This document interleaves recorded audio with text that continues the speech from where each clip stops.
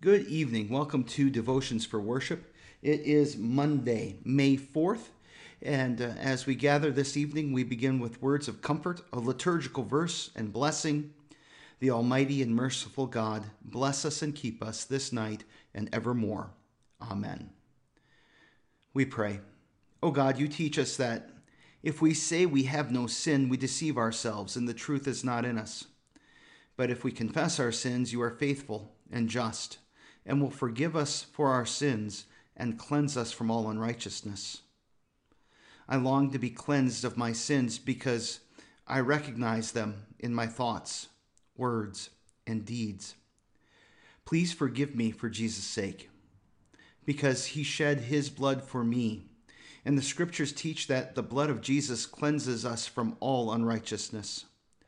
Strengthen me by the work of your Holy Spirit, so that I may live a holy life and turn away from sin. I pray these things in the strong and beautiful name of Jesus, your Son and my Savior. Amen. The next part of this devotion is a catechism reflection, and in the future it's going to dig into some aspects of the Luther Small Catechism. Now, when I'm teaching confirmation class, the main textbook that I use is Martin Luther's Small Catechism. And I point out to the students that the Bible's a big book, and not all of the information in it is of the same importance. Consider for a moment. Is knowing that Nimrod was a mighty hunter as important as knowing that Christ died for sins once for all, the righteous for the unrighteous, to bring you to God? So, a catechism is a helpful tool to summarize some key points, the basics of the faith. And so it's good to take a moment to just talk about the whole book for a moment before we dive into the content. Early on, catechisms were written to prepare people for confession. I can speak, I'm sorry.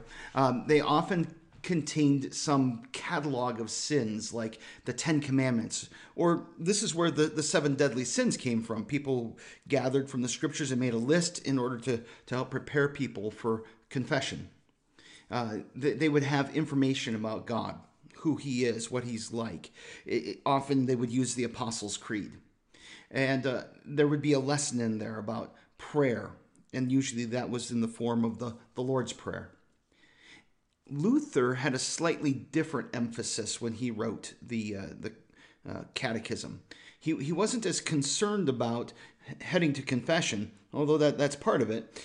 He's actually more concerned about putting together a guide to the life of faith. So over the next few weeks, as we examine the Small Catechism in our evening devotions, we're going to look at it as a reflection and summary of the basics of the Christian faith. For Luther, the main things that every Christian should know are referred to as the six chief parts.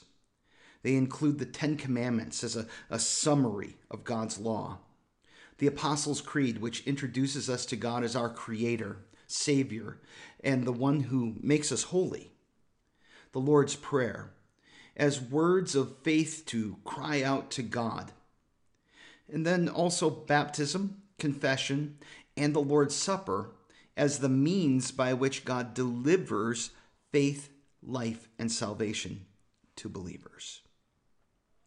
This evening, let's take a moment to pray part of the Lord's Prayer. We'll pray the petition, Thy kingdom come. O God, everlasting Father, your kingdom comes even without our prayer, but please let it come to us too. Please give us your Holy Spirit, so that by his grace we may believe your word and live godly lives here in time and there in eternity. Amen. May the blessing of the eternal God be upon us and upon our work and worship. His light to guide us, his presence to strengthen us, his love to unite us now and always. Amen. Thank you so much for being with me this evening. God bless you. May he give you peaceful rest. And when you wake up in the morning, please come back and join me for a morning devotion as we spend a little bit more time with Psalm 1, preparing to really dig into the whole book of Psalms.